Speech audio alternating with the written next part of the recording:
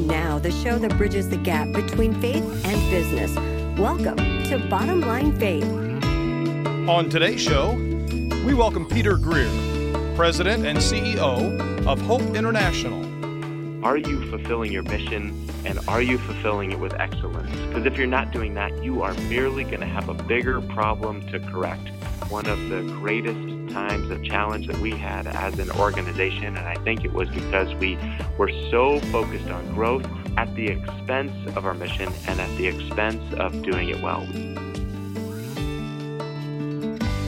Well, hello, everyone. This is Ray Hilbert. I am your host here at Bottom Line Faith, and we would like to welcome you back to another episode of the program where we love to interview top Christian leaders across the country to learn how they think, how they plan, how they succeed, but most importantly, how they seek to honor the Lord Jesus Christ in their leadership.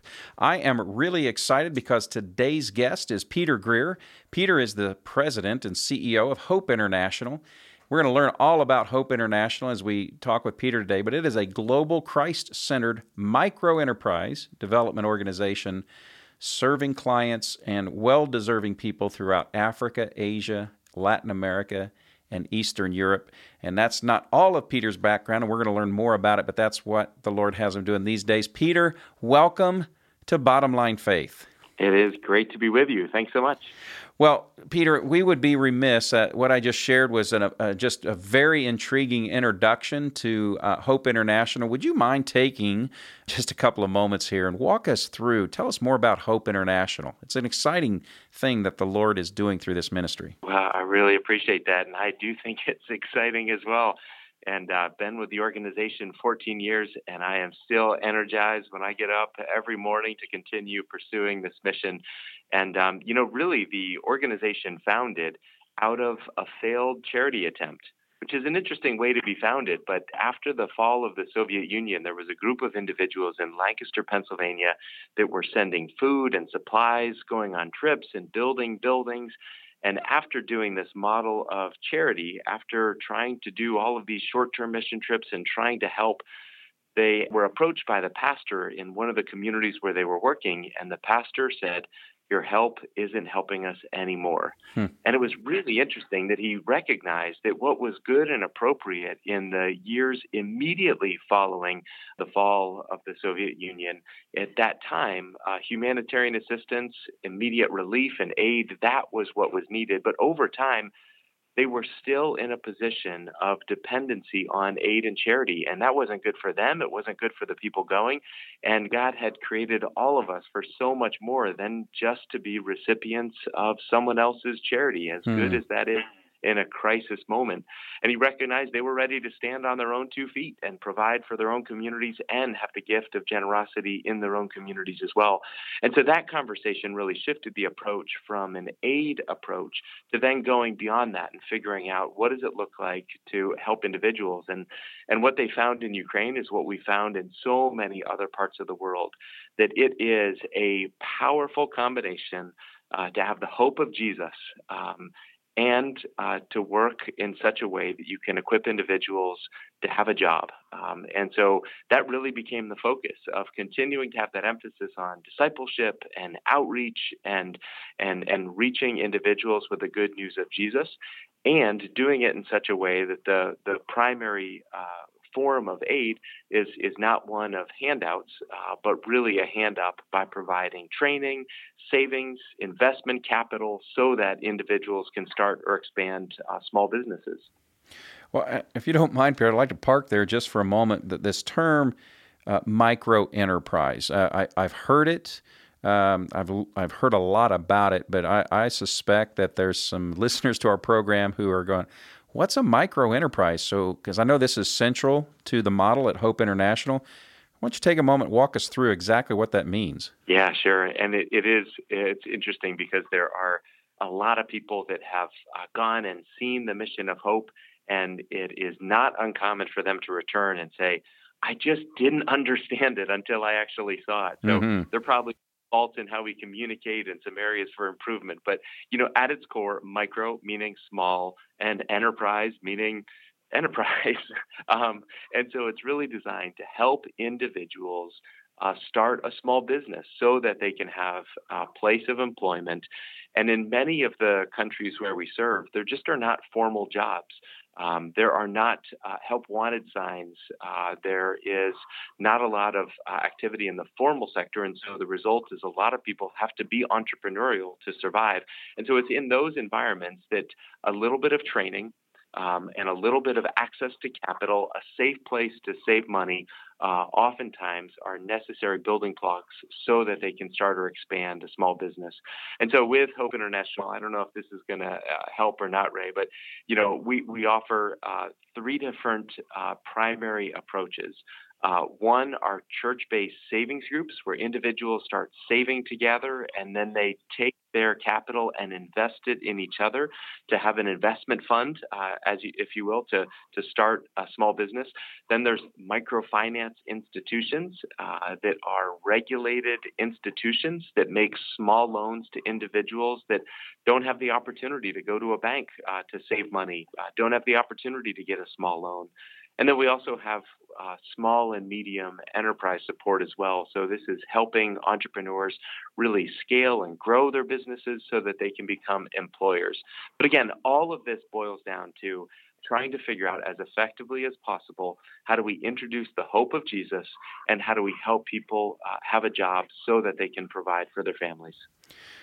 Well, that is extraordinary. And if you wouldn't mind, could you just give us a specific example? Don't necessarily need the country or need the name or anything, but kind of a beginning to end example of what this approach did and how it made a difference in someone's life. Yeah. And, one of the great parts of my job is that I do get to travel around the world and spend time with some of these remarkable entrepreneurs.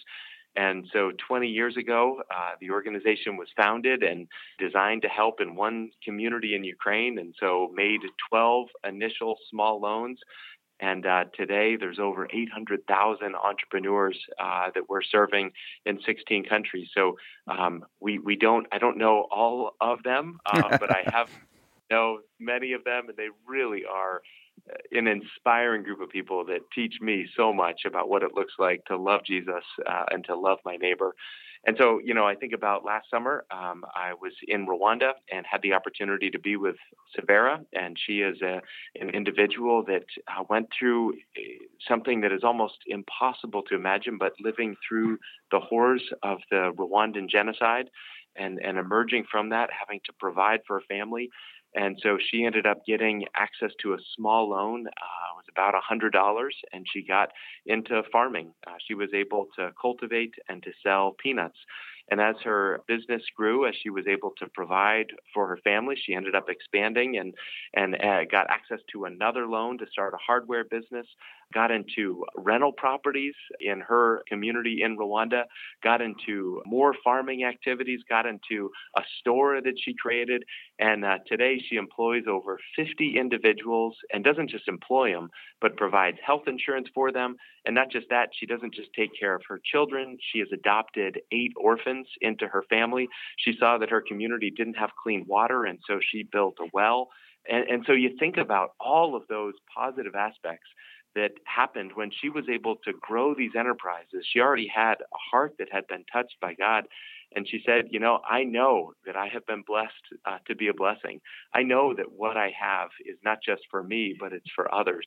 And an incredible woman of generosity and courage and faith. And she is an entrepreneur on the move. And so not every story is that dramatic in terms of before and after, but really seeing the power of the gospel alongside the idea of having the ability to grow a small business and then to watch local generosity, watch local impact. And I have been in so many churches that have been built not by foreign organizations, but built by community members. And I've seen so many orphans that have been brought into homes. And it really is amazing what happens when there's a little bit more economic capacity so that individuals can really, change their family and the lives of others around them. That is such a clear and powerful example, and I'm sure that many of our listeners, Peter, are business owners and entrepreneurs, individuals who have started their own enterprises, or at least in the past attempted to. And as I was listening to that story, I'm reminded that is the entrepreneurial spirit. We find in Zechariah where it says, "Do not despise the day of humble beginnings." And that story, that came out of did you say a $100 investment has turned into that enterprise? That's right, yeah. And there have been subsequent investments after that, but that's right. Our average initial loan size today is just over $200, but she started several years ago, and when that initial loan size was even smaller. That is truly astounding. So what's in my head right now is many of us, we've got a $200 a month cable bill, and maybe just what we would spend in 1 month's cable, Hope International is able to take and literally bring hope and bring dream and bring economic opportunity and prosperity, but most importantly, an influence of the gospel of Jesus Christ and through soul transformation. That's what's really exciting, right? I couldn't agree more. Exactly. Yeah. And one of the interesting pieces, too, is that over time, these entrepreneurs that we work with, they don't just repay their loan. So we have over 98% of the loans that we've given have been repaid. So incredible kind of success rate of the money that we're loaning out. It comes back so that we can loan it to someone else or continue to walk with these entrepreneurs. But when they repay it, they also repay it with an interest, depending on the country and the context. And that allows us to create institutions that are self-sufficient. So it's not just that you're helping one individual. It's you're helping one individual, it's repaid, and it continues to operate on its own. And so that's one of the other exciting things, is that it's almost like a self-supporting missions approach because it's really designed to help entrepreneurs, and we try to be entrepreneurial in the way that we set ourselves up to exist long-term as well. So, yeah, it really is not just about the first loan, but then that amount of capital being able to be lent again and help another individual and to watch the impact continue to grow over time. That's simply stunning to me. You said 98% repayment rate. Why is that? What's the secret to that? How does that happen? That's incredible. Yeah. So, it's interesting, too, because I think that I know that when I first started taking trips internationally, I had a bit of a, pejorative approach to individuals. And when I first heard about this sort of an approach and individuals getting loans and repaying it, I almost thought, now, is that possible? Is it even possible? And behind that question was a little bit of disrespecting of the people that we serve and the way that they are created with incredible capacity. They're just born in a different circumstance, and they've had to be entrepreneurial just to survive in these places without any safety net. Yeah. And so there's already that drive, that entrepreneurial spirit that allows small amounts of capital to really be invested wisely. But the second piece also is that we're able to make investments into individuals, and we don't require any sort of a physical guarantee, but we're able to offer individuals the ability to come together, and then they cross-guarantee each other's loans. So what that practically means is that there's a group of individuals, and imagine, so our savings group model, we partner with local churches. They reach out to their communities and say, here's a new program that we're offering. If you'd like to have information, come in. And then groups of individuals form. And then if an individual that receives access to capital doesn't repay, it's that group that said, you know what, we will repay for that individual. And so it's a really strong incentive, not for us to figure out, is that goat business better than that tomato business in that one community in Burundi? Or is a concrete business or is a greenhouse a better investment right now in Ukraine? We don't have the ability to really answer those questions. But you know who can answer those questions? The individuals in that community. And so we try to create a system that incentivizes the local community to come together and to make sure that the right individuals with the right drive, right spirit, right integrity, right idea, that those are the individuals that are accessing the capital. So this is not something Hope International created. This is really modeling our approach on what Muhammad Yunus won the Nobel Peace Prize for, and really just trying to make sure that we don't just use this model or mission, but intentionally partner with the church and make sure that the gospel is woven into everything that we do. It sounds extremely biblical, that sense of community and the ecclesia coming together. I love it. I love it. Well, Peter, I want to talk in just a moment about some aspects of leadership and kind of how your faith has continued to shape your leadership of this amazing organization. But our audience may or may not be aware, but you are a very accomplished and prolific author, written over 10 books, and one in particular was called Mission Drift. And why don't you tell the audience just a little bit about that? And then, if you don't mind, I'd love to be able to help you put a great plug in for a new book just out. But tell us a little bit about Mission Drift and what that book was about. And then also, I'd love to talk about the new book that has just come out as well. Yeah, well, I will say, so I have not authored solo any books. Sure. Every book that I've written has been with a colleague or friend or family member. And so Mission Drift had the incredible privilege of working with my colleague and friend, Chris Horst, and Anna Haggard, also a colleague at Hope International. And it really was out of a situation that I had several years ago where there was a foundation that was interested in supporting Hope and the microenterprise development work that we're doing. They loved the model, they loved the approach, they loved the geography and the places where we were serving. But as we were doing kind of our final presentation to their board of directors, they said very clearly, they said, we like all of that, but you're so overt in how you talk about Jesus and in incorporating that into your model. They said, because we're a publicly traded company, we can't get behind you. And they said, tone down that. Stop being so overt about that aspect, and then we can come alongside you. And it was a extremely large check that they were considering writing. And so we went back as a board and we started to look at this, and what they ended up giving us was not a check, but they gave us something far more valuable, because as we started to look at this, we started to say, is it possible to separate our faith from the work that we do? And we also started having our eyes open to just how many other organizations were founded with a very clear and compelling mission that went beyond just the project or service. And what we found is that there's a very long list of organizations that over time walked away from their founding commitment to Jesus in pursuit of money or prestige or growth or a variety of other things. And we said, we don't want that to be our story.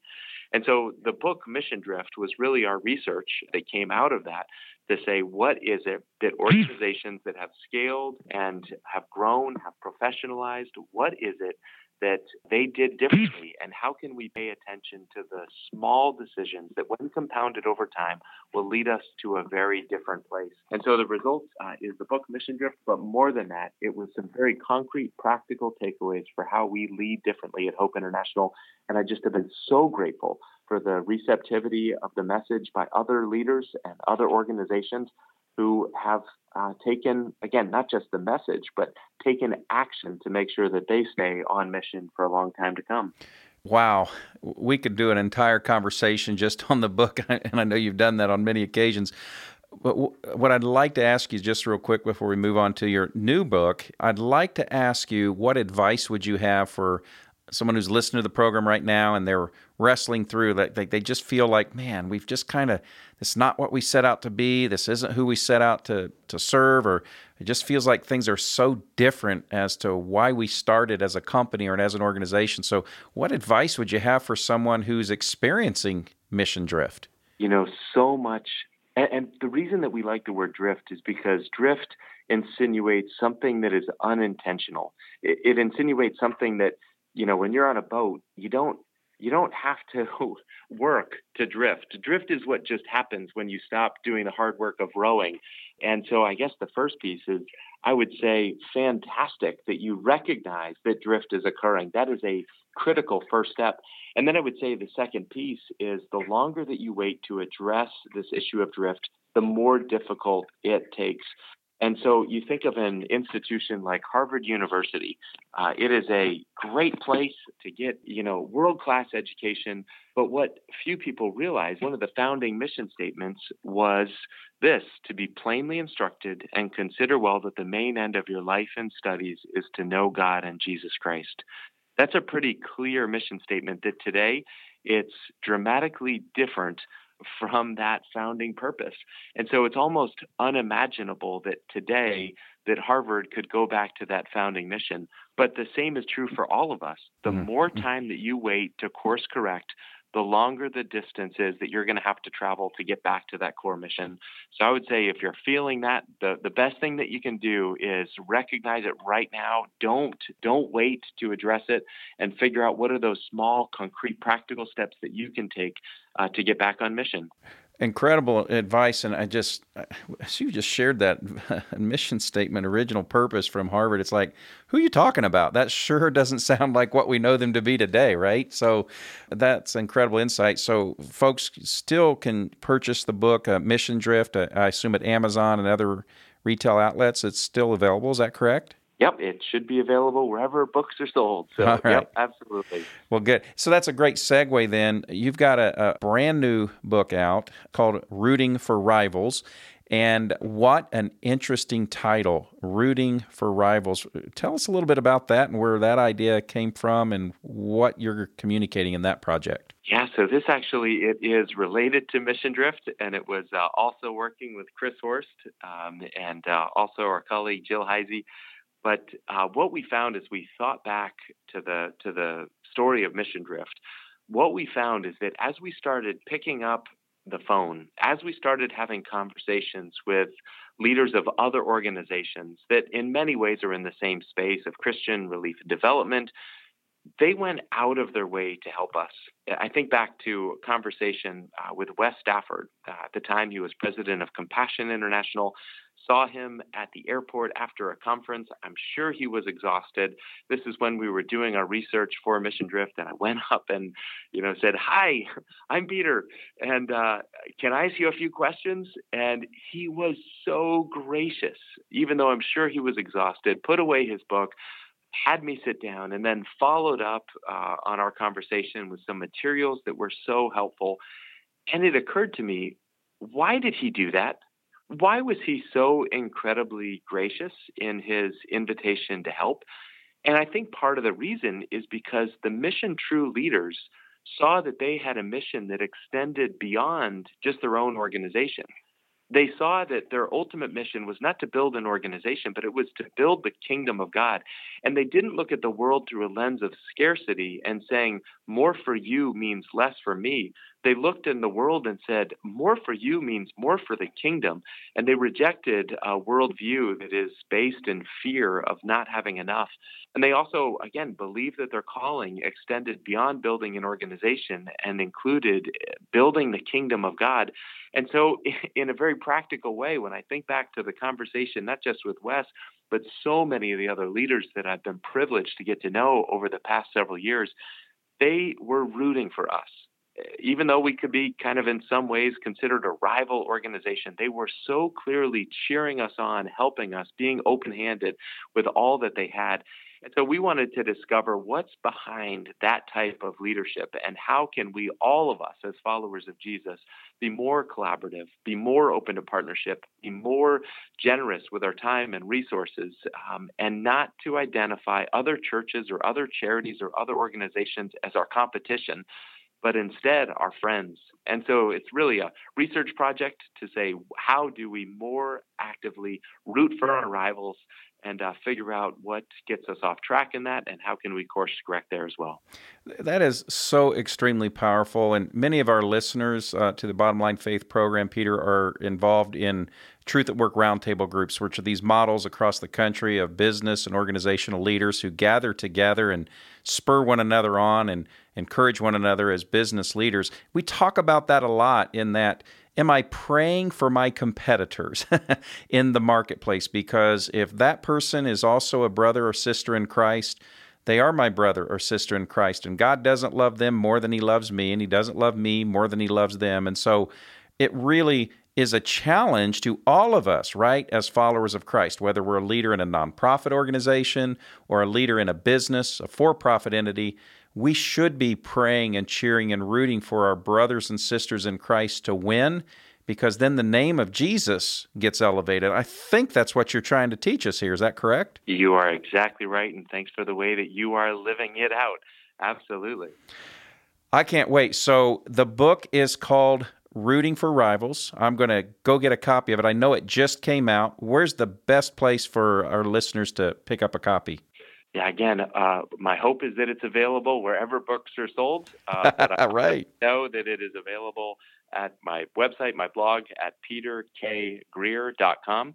So peterkgreer.com, and that also is a place that I am certain that it's available. Oh, fantastic. Well, folks, please, please, please check it out. Every leader in the marketplace is going to learn from this project in this book called Rooting for Rivals.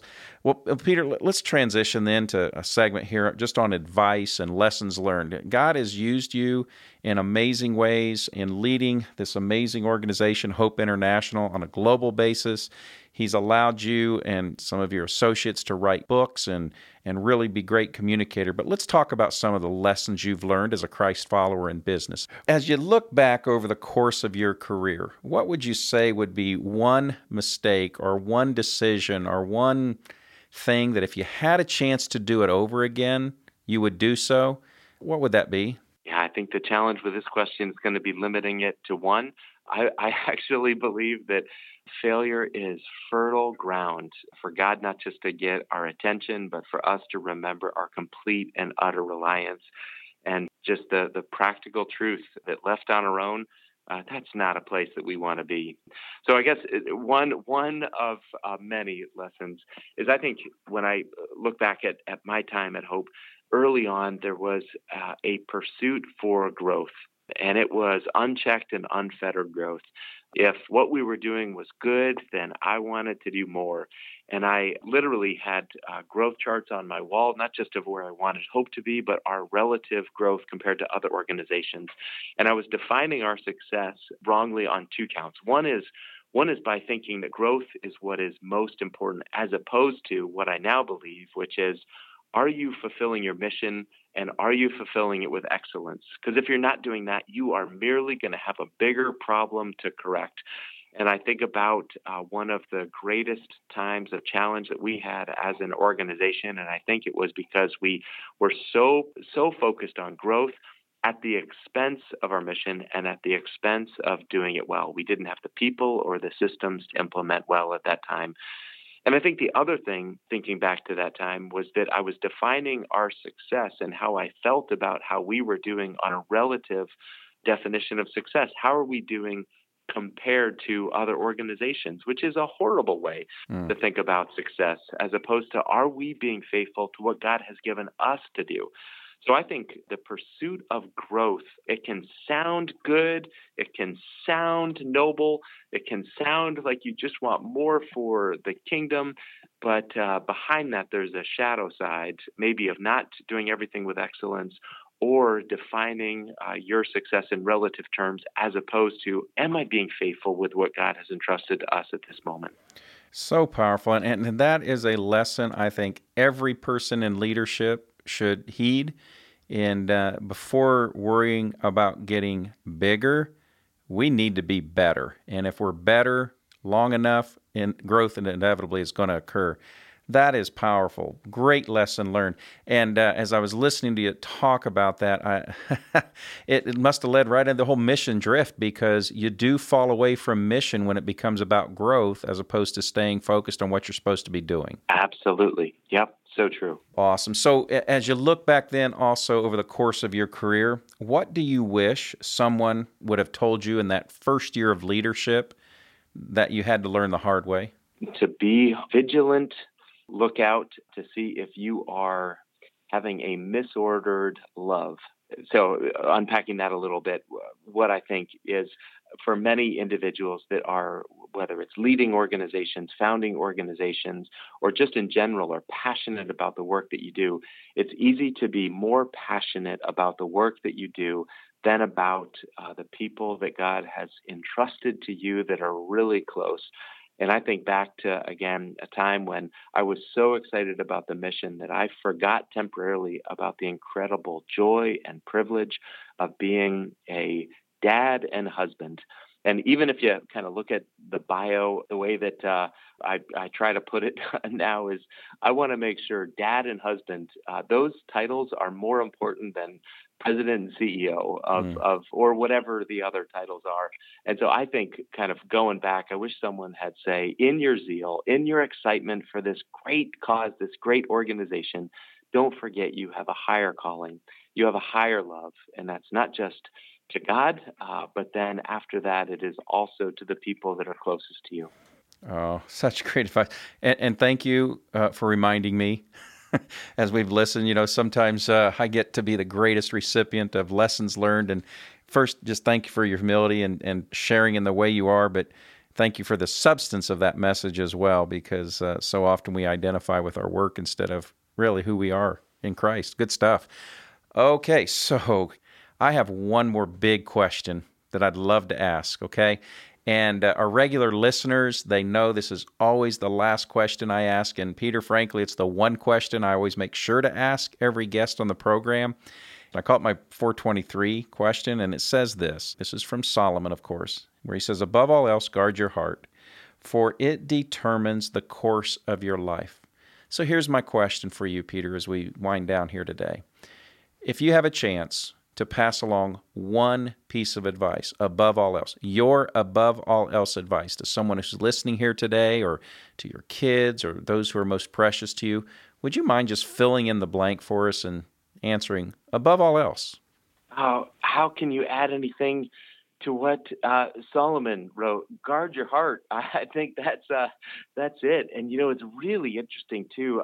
I'm fascinated by Solomon, because Solomon is this incredible leader, more success, more wealth, more fame than virtually any other person. And at the end of his kind of dark memoir of Ecclesiastes, he says, fear God and keep his commands. And I think, we can get so off track when we pursue anything apart from God keeping his commands and making sure that we are not the center of our story, that our story is focused on pointing individuals to the incredible grace, to the love, to the forgiveness that's found in Jesus. There is so much more fulfillment. There is so much more joy in that pursuit than in anything else that we can grab onto apart from fear God and keeping his commands. So I would say that's the whole duty. That's the whole shebang, making sure that our lives are not about us, but focused on Christ and his kingdom. Oh, I love it. It is the most powerful advice. It really is. Fear God and keep his commands. Peter Greer, I can't thank you enough for being our guest on today's program at Bottom Line Faith. Would you mind once more helping our audience understand how they can connect with you, learn about your books, your speaking, the ministries that God has called you to? How can our guests learn more? Yeah, no, I appreciate that. Yeah, I mean, the easiest place is online at peterkgreer.com. My middle name is Keith, so that's why the K is there, but that's also the best way to reach me on everything, all social media channels.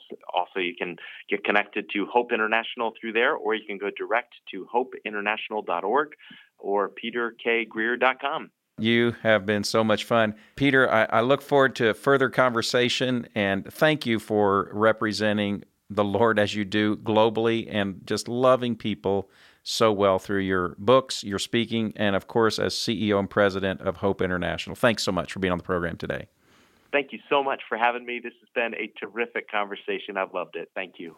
Well, folks, there you have one of the leaders that God has called in the marketplace. Truly a humble man, but an incredible communicator of just the love of Jesus Christ. Check out his new book, Rooting for Rivals, as he shared everywhere where books are sold. Thanks for joining the program today. If you're a Christ follower and want to learn more about Truth at Work, check out our website at truthatwork.org. We'd also be very grateful if you would take just a moment and provide a review of today's conversation with Peter, as that helps us to gain our web presence and gets the word out on a more broad basis. So till next time, I am your host, Ray Hilbert, encouraging you to faithfully serve the Lord in the marketplace. God bless, and we'll see you next time. Bottom Line Faith is brought to you by Truth at Work. If you'd like to hear about new episodes or listen to past episodes, visit us online at bottomlinefaith.org. You can also subscribe to the show through Google Play and iTunes.